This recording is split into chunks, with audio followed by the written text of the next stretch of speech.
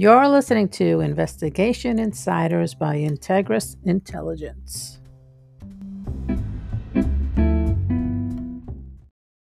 Welcome back, everyone, for another episode of Investigation Insiders. This is Farhad again. I hope you are all doing well.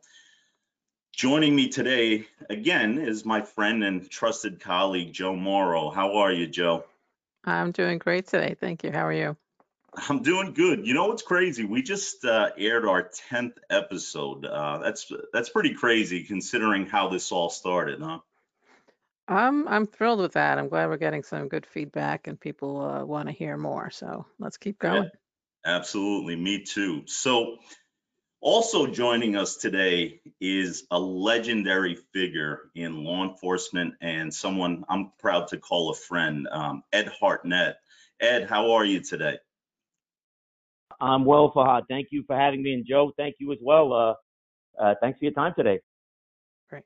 Absolutely. So let me start by telling you a little bit about Ed. And really, we don't have enough time to go through everything. So I'm going to touch upon some high level highlights. So he's got a pretty storied career in both the public and private sector. So as many of you who in our audience already know him, he started his career with the New York City Police Department and ultimately retired as a deputy chief. He then went on to become the police commissioner of Yonkers. After leaving Yonkers, Ed moved to the private sector where he became the president of a New York-based security firm. And it was a pretty good transition, one that a lot of people have difficulty making, but Ed certainly did it. And under his leadership, the firm really saw exponential growth and became a major powerhouse in the security business. So today, Ed is the principal of his own consulting firm. And sort of lastly, something I'm very proud of, he's one of the newest members of our advisory team. So did I get everything, Ed? Is there anything else you want to highlight there? Fahad, myself is my favorite topic. So if you want to keep going for another half an hour, that's okay with me. Oh, by the way, no, you captured it pretty well. Thank you very much. Yeah, I was gonna say, but and also he's extremely funny. So I appreciate you throwing that in there to lighten the mood today. So and modest and very modest. And very modest. Yes. I'm actually quite humble. Thank you, Fahad. You covered everything. I really appreciate it. You've actually done me quite a service with all that. But thank you very much.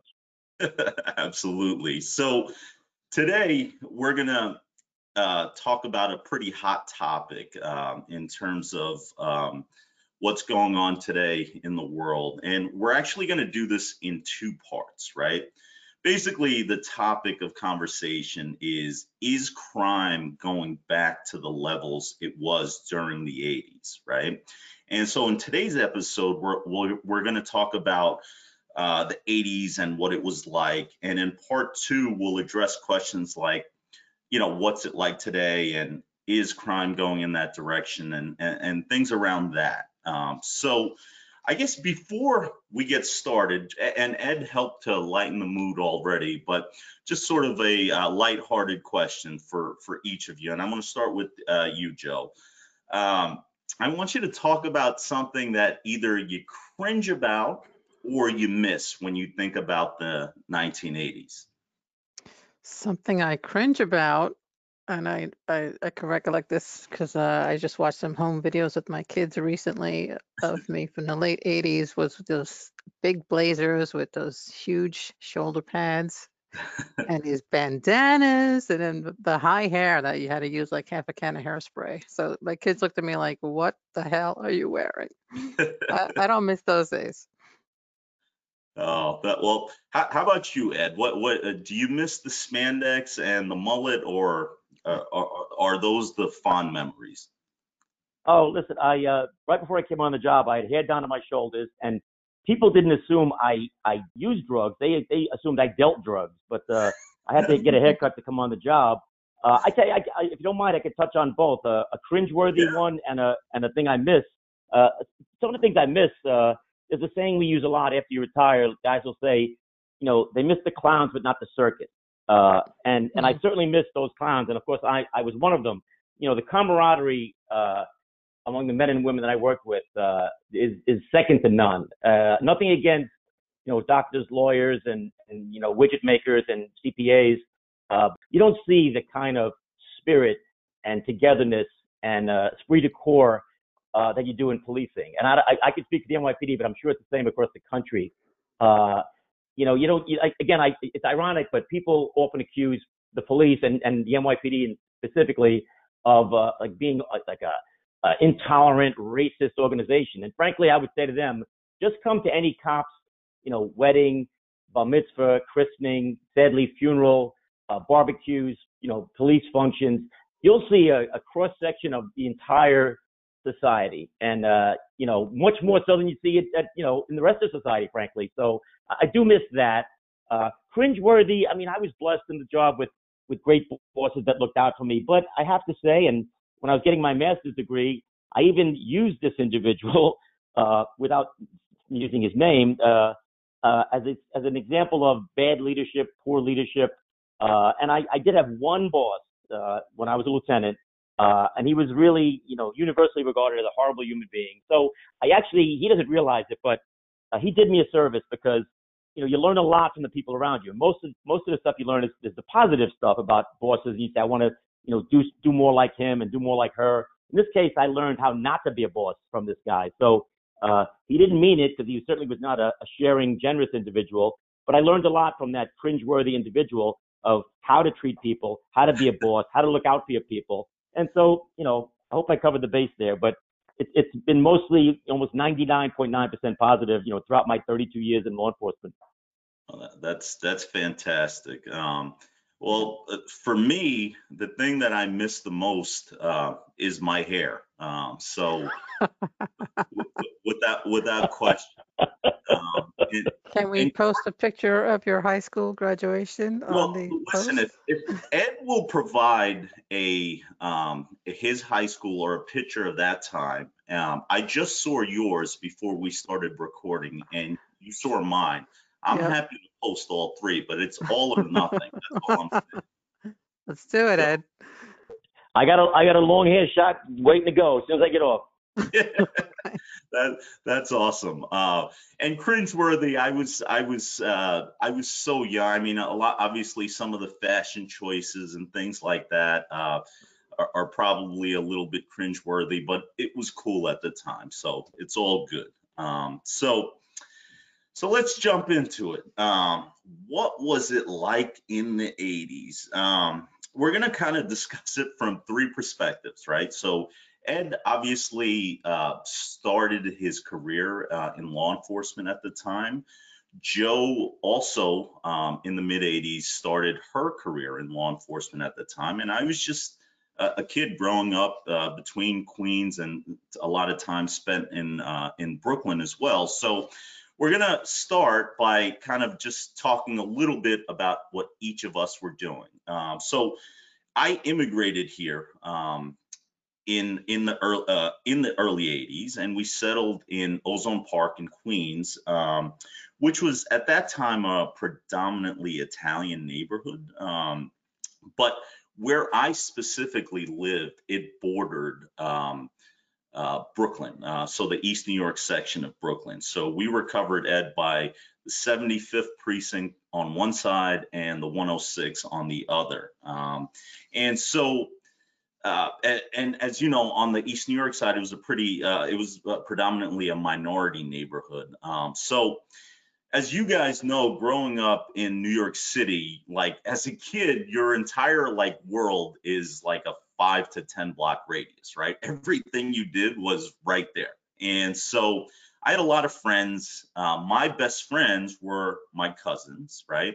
I went to Brooklyn Tech, then NYU. So while I wasn't born in the US or in New York, I'm a New Yorker through and through, right? And I remember how dangerous it was. I remember the feeling of always thinking something could happen every time you went out. I witnessed things.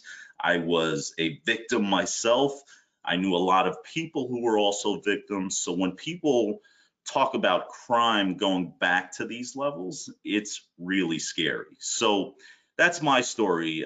Joe, what were you up to? I graduated in high school in 85. I started with the Bureau in 86. I was a female in Bensonhurst, Brooklyn. There's crime. There was crime everywhere at that point. But I was secluded. I was, in the strict Italian family. I didn't go many places. Then I started with the Bureau. I started really learning about what's happening around me besides what's in the neighborhood. It was kind of like a wake-up call to what's really going on, taking the trains into the city, hearing about, seeing what you see on the train sometimes that are illegal, um, dirty, pretty nasty. Um, but I wouldn't change it for the world for what we went through. It educated me and it helped me grow up somewhat, being so young at that time. Yep, yep. No, I agree. So, Ed, well, why don't you take it from here? Where'd you grow up? Why did you become a cop? I mean, we'll go through a series of questions, but why don't you start with those things? Alrighty, my family is Irish immigrants. My mom and dad met in London during World War II. My siblings were all born in England. My three siblings. They came here in 1955, and I think the first official act they did was have me. So I'm the only American. I used to tell my siblings I'm the only one of us that could be president someday because I was born here. But we moved out of Brooklyn. I was only 5 years old. We moved out of what was then called Bay Ridge, but then they changed the name to Sunset Park. So St. Michael's Parish, I was baptized in. My siblings went to OLPH in Brooklyn in grammar school, but then we went to Washington Heights. I don't know anybody that lived in Brooklyn that moved to Washington Heights. My parents might have been pioneers of some kind. I don't know, but they were, listen, it was a working class neighborhood. We were working class people, certainly.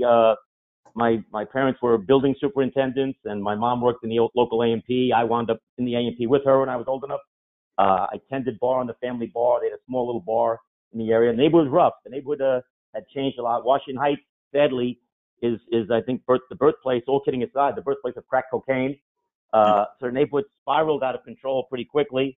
I came on the police department in 1979. We were the first class hired after the fiscal crisis in New York City. There was not a cop hired for 5 years.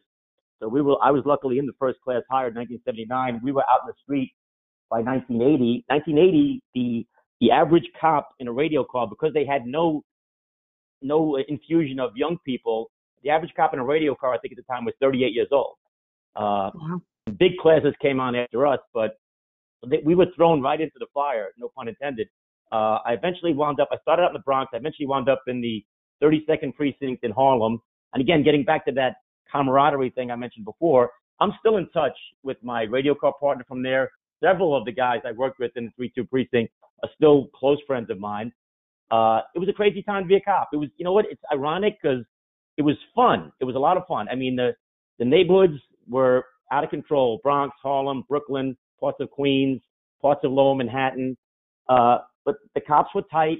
Most of the poor neighborhoods just had, poor working folks trying to get by, trying to, live from day to day. To your point, Fahad, afraid to walk the streets, afraid to be out at night, worried about their kids constantly. And of course, in those areas, you had a lot of drugs, a lot of crime, a lot of violence. My precinct, the 32nd precinct, was 1 square mile, and we used to average about 70 to 80 homicides a year.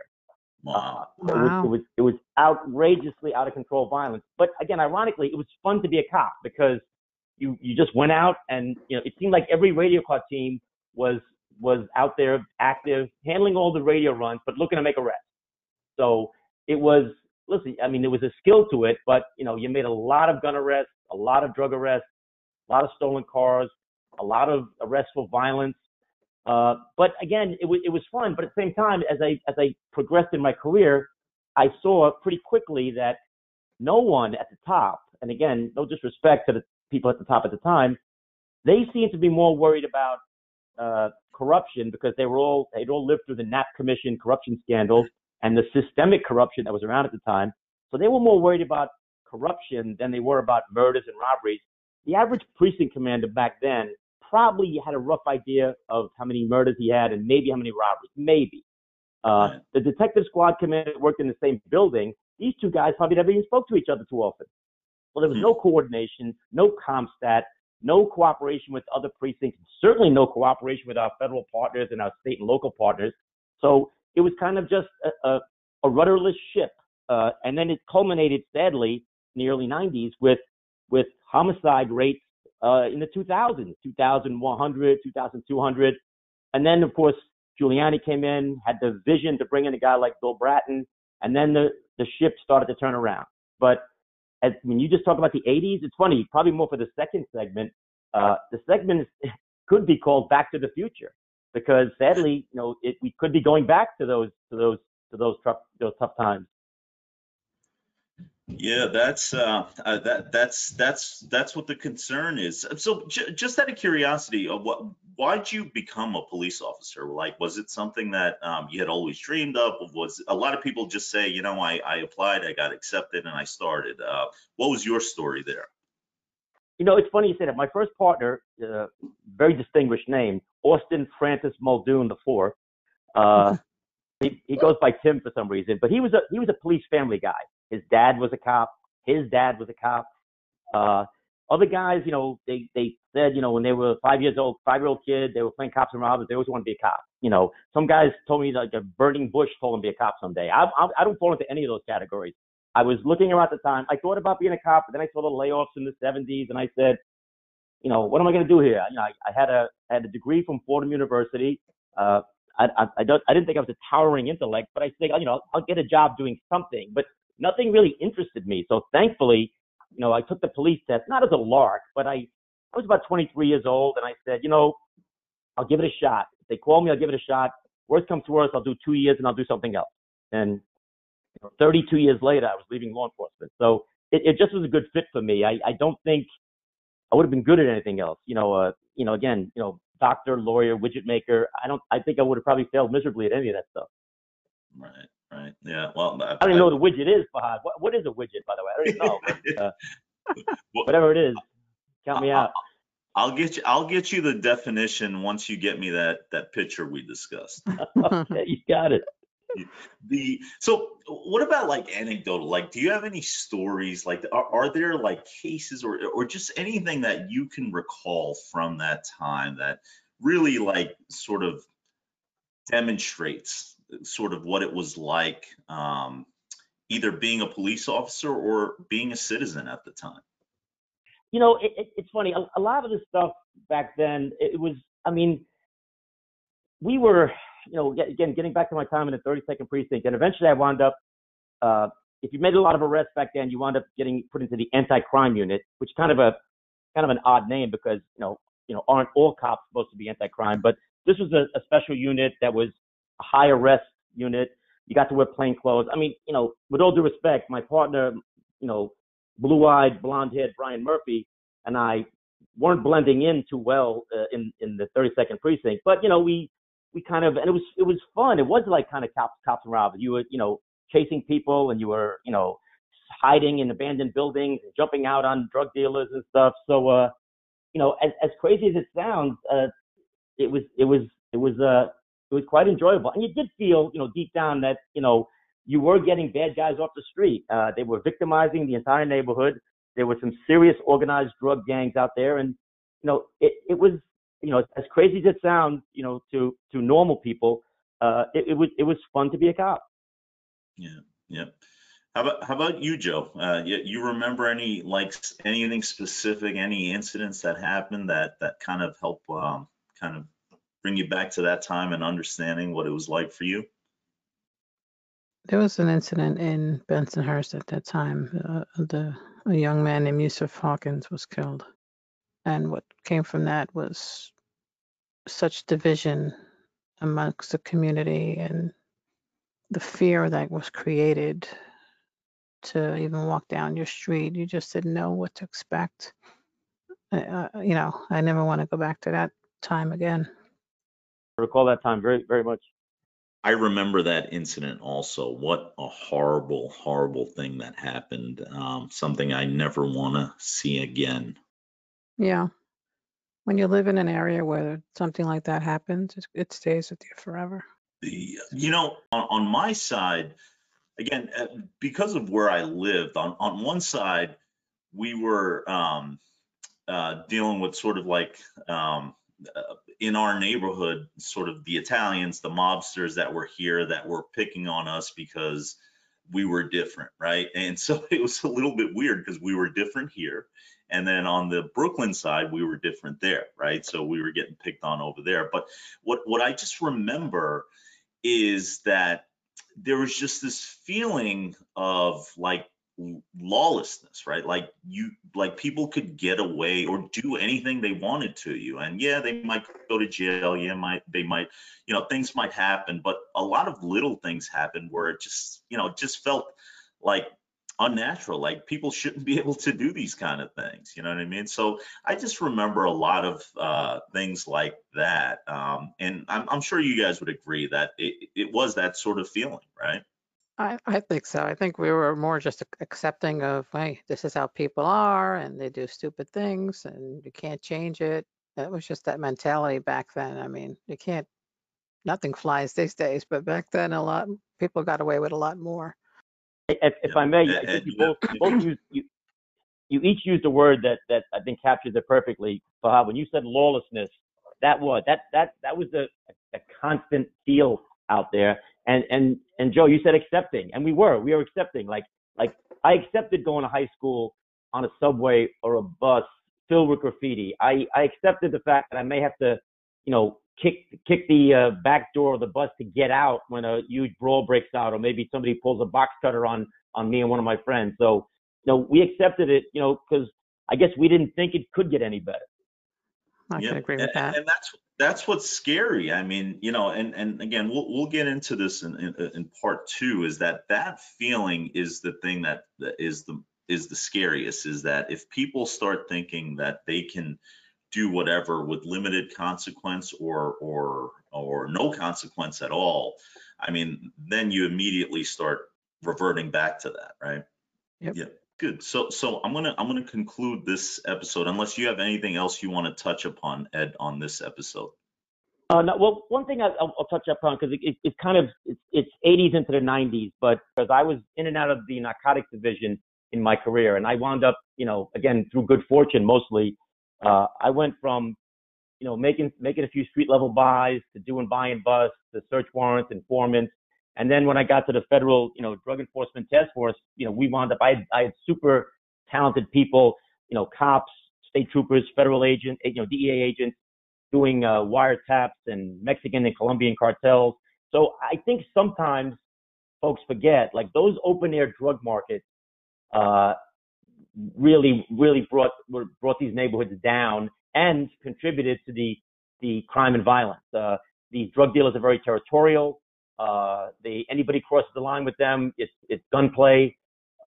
The people buying drugs, sadly, had to support their habits, so that's where all the burglaries and car break-ins and stuff like that, shoplifting and all that stuff. So the city was going down, and I'd like to say the men and women of the narcotics division were at the forefront of turning these neighborhoods around. I bought drugs on the Lower East Side, on duty, of course, and I worked with teams as a lieutenant, trying to clear up those neighborhoods and just constantly hitting those corners and making arrests for sale. And now, kind of proud to say that those neighborhoods transformed, especially the Lower East Side, where we once bought heroin every day. Now there's a sidewalk cafe there.